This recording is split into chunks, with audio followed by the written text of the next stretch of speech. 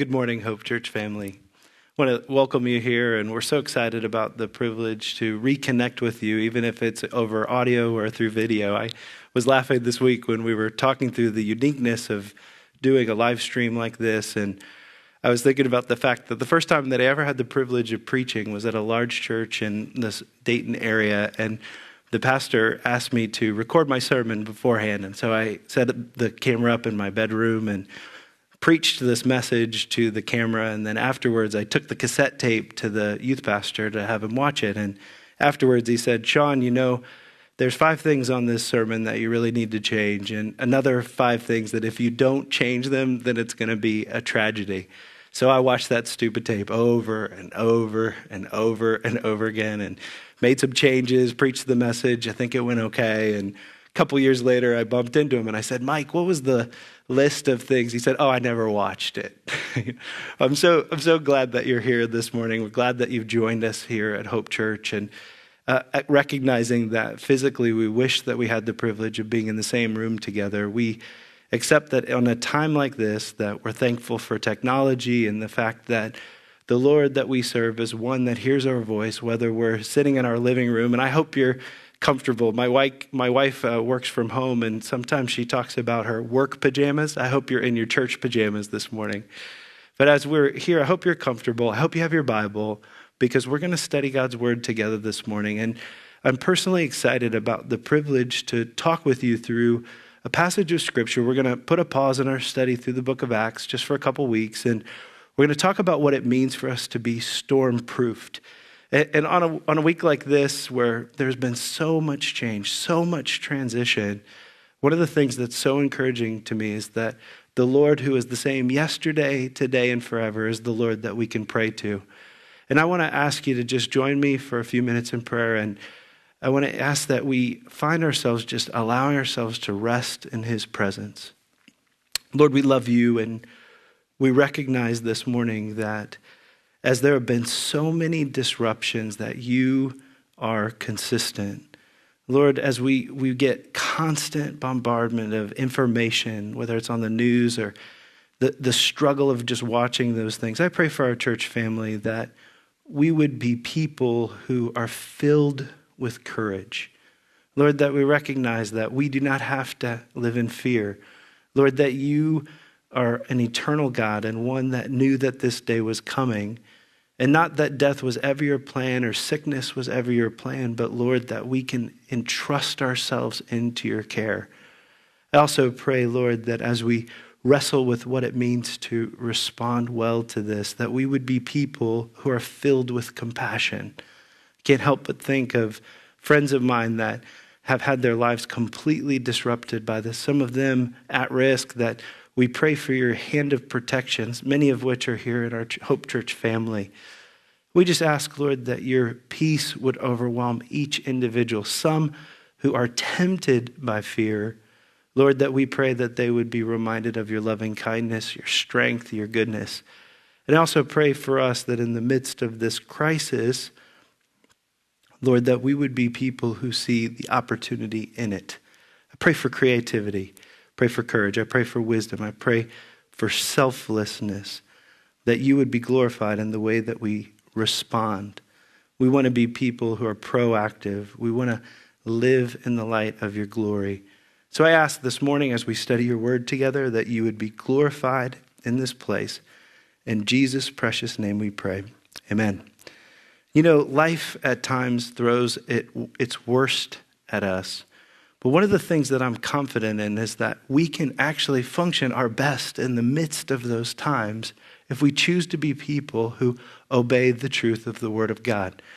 One of the things that we learned when we lived in the Bahamas is that there was the reality of hurricanes there. It's funny, in Ohio, we know that there's tornadoes here. We recognize that you don't get much of a warning with a tornado. And in California, it was earthquakes that we were aware of, and you didn't get much of a notice about those. But in the Bahamas, there was always this cone that you weren't quite sure if it was going to hit your island.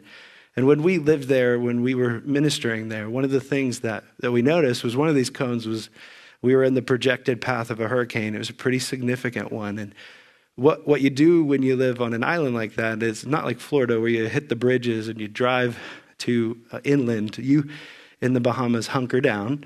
You plan for the worst. You do things like put up storm shutters. You prepare for the storm that's coming. And what we found is that most people really did. They took the storm very seriously. And for us, we had to humble ourselves because our home wasn't perfectly suited to weather a storm like that. And we went in with some friends, and it was actually quite an amazing experience. We met some new friends. We had a wonderful time. We connected together, played some games together. We kind of hunkered down for a couple of days together. But one of the tragedies of that time was that the way that the first responders responded to those individuals that were struggling there in the Bahamas at that time was that they had to call into the local radio station. And at night, late at night, I can remember hearing on the radio people who didn't respond to the initial call to evacuate or to move to one of the shelters, that they hunkered down. And there were stories that you could just hear. You could hear babies crying in the background where moms were saying, we need somebody to come to save us. We heard one first responder talking someone through the process of breaking onto their roof because the storm surge was so serious. And you can't help but think that the storm was coming. They chose to ignore that it was coming. And what ended up happening is that they literally were almost washed away because of their willingness to ignore that warning. At the end of one of the greatest sermons ever preached, we looked at Peter's message, one of the greatest sermons he ever gave last week in the book of Acts. This week, we're going to look at one of the greatest messages that Jesus ever preached. And it expands through Matthew chapter 5, chapter 6, and chapter 7, these tremendous passages. I want to encourage you with the free time that you have, that you'd spend some time looking at this full sermon. But at the conclusion, the time when Jesus was going to come to kind of his crescendo of his message, one of the things that he says to the people, he says, you cannot just be hearers of my truth, but you need to be people who are doers of the truth that I've shared to you. And then Jesus, the one that we know of as a carpenter, as a professional trade, when he was a man growing up, that I think often we think of him as a carpenter and we think of that as somebody who builds things that are enjoyable, fun, small. Actually, he probably was building houses. And here, the Lord Jesus, as you turn with me in your Bibles to Matthew chapter 7, verse 24, and I'll wait for you, or turn on your Bibles to Matthew 7, 24. We're going to see what Jesus describes as something that I think is going to apply to every one of us, especially in this unique time period where some of us are hunkered down, that we're anticipating the pain of a storm, that he says a truth to us that if we listen to it, it holds within it the keys of life and death. It holds within it hope. It holds within us a message that I believe our neighbors here in our community desperately need to hear. And this message is one that the Lord Jesus described beautifully in his conclusion. It says this in the book of Matthew, chapter 7, beginning in verse 24. He says, everyone then who hears these words of mine and does them will be like a wise man who built his house on the rock. And the rain fell, and the floods came, and the winds blew, and they beat on that house. But it did not fall, because it had been founded on the rock. Verse 26, another, and everyone who hears these words of mine and does not do them will be like a foolish man who built his house on the sand. And the rain fell, and the floods came, and the winds blew and beat against that house, and it fell, and great was the fall of it. This passage of Scripture, when it's got its two everyones, it reminds us that there is an inevitability when it comes to storms in our lives. There's going to be difficult challenges. Some of you are looking around and you're recognizing your entire life has been uprooted over these last few days. I think we'd all choose to be in church together today if we had that option. But instead, with disruption, what we find is what we're really established upon in the midst of a crisis. I can't help but picture, as the Lord Jesus describes this, the reality that every human being who has heard the truth of God's word has a choice to make as to if they're going to be people who respond to it or if they're going to mute it. They have the choice to decide if they're going to react established on the foundation of the Lord Jesus Christ, or they're going to allow the disruption to carry them away. This everyone applies to all of us. The storms in life are inevitable. Whether it's this COVID-19 experience that we're all going through that has disrupted many of our lives, whether it's our job loss, marriage struggles, another type of disruption in your family, just personal pain. We know this, but I love the promise of John 16:33. He says this, he says, I've told you these things so that in me you may have peace. And then he goes on to say this, he says, in this world you will have trouble, but take heart, for I have overcome the world. When we say that our Lord is sovereign, we say that he's the shelter that we can find ourselves in. He even describes himself as the rock. And there's this aspect of this passage as he's talking about a builder choosing to build their home on the beachfront that I can't get the image out of my mind living in Southern California, these beautiful homes that were right on the edge that had that view that allowed them to see the sunrise and the sunset. And we love the beach, don't we? But what ended up happening is that they built it too close. The foundation wasn't strong enough. And when the inevitable storm came, it just washed it away. You can see the pictures. You can Google them. And you see half a house because of the fact that the foundation wasn't solid. It was washed away. For some of us over these last few days, the storm that we've gone through has defined us in such a way that we feel washed away. What I love about Jesus' message was that it was to some people who were in obedience to him. It was some that were future individuals that would choose to obey him. And so here we have this opportunity for people to say, you know what? Maybe I haven't gotten this right so far. But going forward from today, maybe, just maybe, I'm going to be someone who chooses to change where I establish the foundation of my life. There's a pretty blunt statement here that is in the text that implies that fools are individuals that ignore the inescapable realities of life. And it ultimately describes them as being beaten down by it.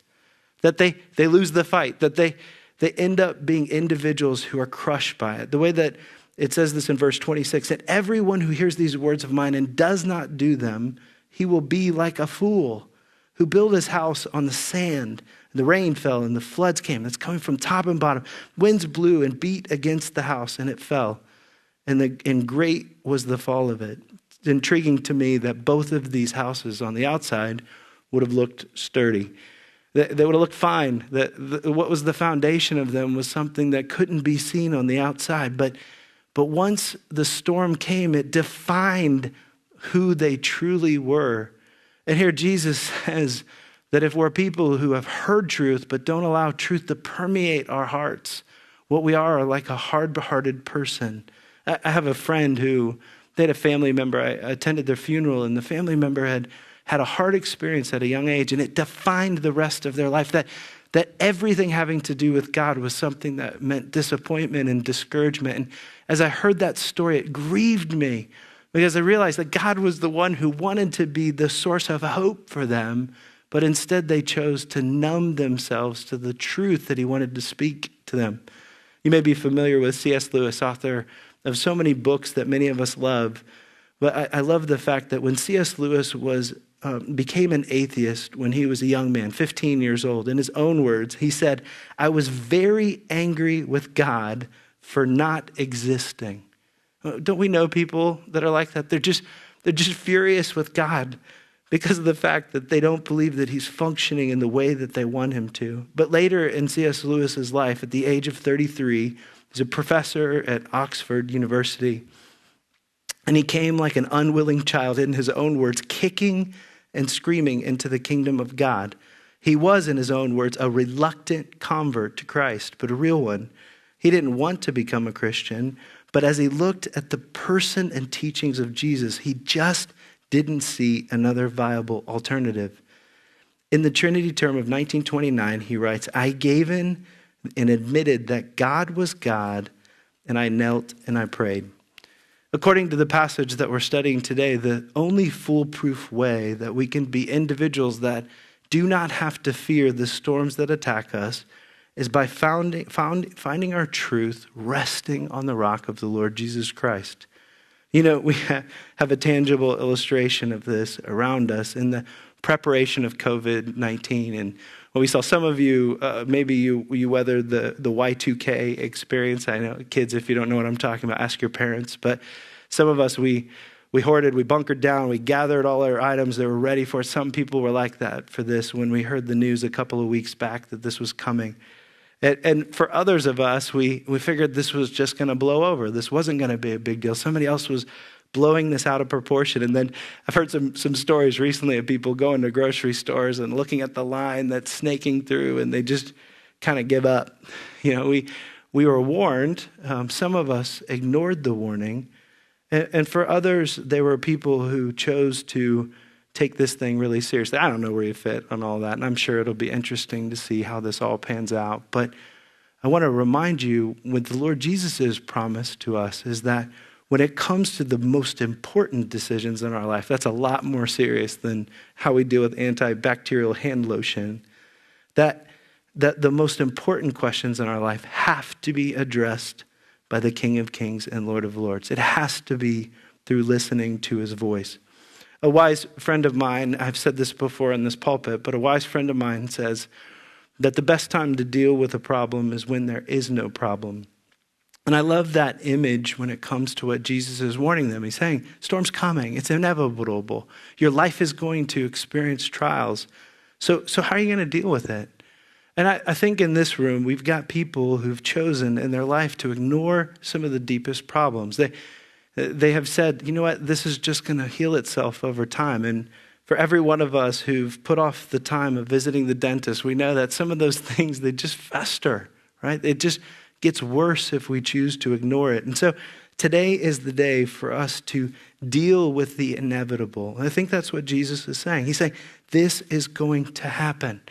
We're thankful today that we have people in our church that are first responders. That term, it says something profound about them. They're the ones that are the first on the scene. They take it seriously. They're acting in respect to how to be right there when something comes. I want to challenge you this morning, church, that's what God is asking us to be responsive to his truth. It's crystal clear what he's saying to us. Trust me. Take my word seriously. I care about you. And what he's chosen to do is he's invited you and I to be people who stand together with him through the storms of our life. For some of you, we're feeling at our homes isolated. We're separated from the people who we love. We're not sitting together in a church auditorium today, and we miss it because we feel isolated. We're alone. But I want to remind you that the Lord has said these things to us, these promises to us, like, come to me when you're weary and heavy laden, and I will give you rest.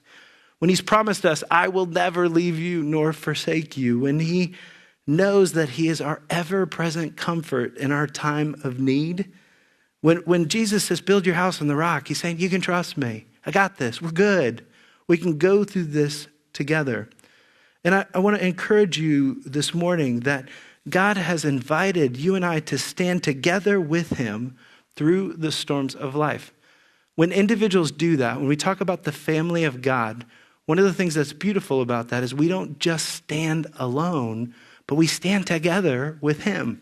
I just love that picture. When we were living in California, we were coming back to Ohio several years ago before we moved here, and my daughters, one of the things that they were really concerned about was tornadoes. They kept asking us, is there going to be a tornado? And I have no idea. We grew up in Xenia. I grew up near Xenia, Ohio, and there had been some tornadoes there. I don't know if the girls had seen some pictures or what, but we were at a camp, family camp, and we were together, and late at night, it was really dark, really stormy. There was an alarm that went off, and we got out of bed, in our pajamas, and we went to what we thought was probably the closest storm shelter, assuming that this was a tornado. And I remember the awkwardness of seeing aunts and uncles in their pajamas, and we're all kind of hunkered down together. And a couple of minutes later, we found out that wasn't actually a tornado warning, but it was how that small community would let their volunteer fire department know that they needed to be called. So we wondered if they hadn't heard of cell phones or whatever, but it was a frightening night for us. But one of the things that I recall on that night, I think about this, is I just think about what it meant for us to be in the midst of something that was kind of scary, to be together as a family, for us to have each other in the midst of that time. And I think that is what it looks like for us when we're going through a unique season, like we are right now. We're in one of those unique seasons that we can not only say that we're going to stand on the truth of Christ, but we're going to stand on the truth of Christ together. And so I want to challenge you, church, by way of application this morning, that as we look at the storms that are inevitable in our lives, that we are people who choose to see these as an opportunity. There's an opportunity that's in front of us right now when it comes to this unique time in the history of America.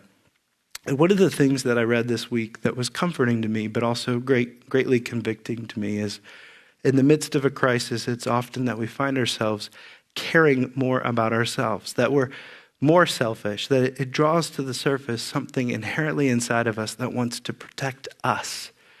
And the challenge was to be a Christ follower. It means that we're people that care more about the needs of others. When the Lord Jesus, when God said the greatest commandment is love the Lord your God with all your heart, soul, mind, and strength. And you remember this, love your neighbor as yourself. Loving our neighbor as ourselves is something that forces us to be less selfish.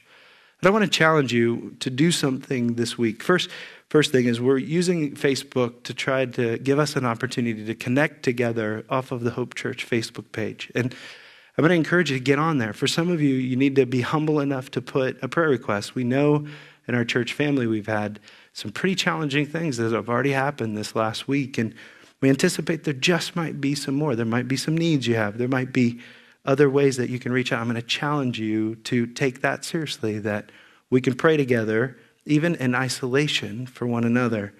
The second thing I want to challenge you to do as an antidote to the selfishness that's natural in a time of crisis is that I want to challenge you. This number 19 is associated with this thing. I want to challenge you this week, before we get together again or meet together online, that you would seriously consider 19 people that you've lost connection with that you can pursue over this time. Last time I checked, I think we can FaceTime or phone call or digitally reach out to someone without having any fear of repercussion for that. And I want to challenge you. You might have a little more time this week to reach out and to pursue. And if our church family does that it's going to mean that there's thousands of people that are connected just because of your initiative that you choose to take.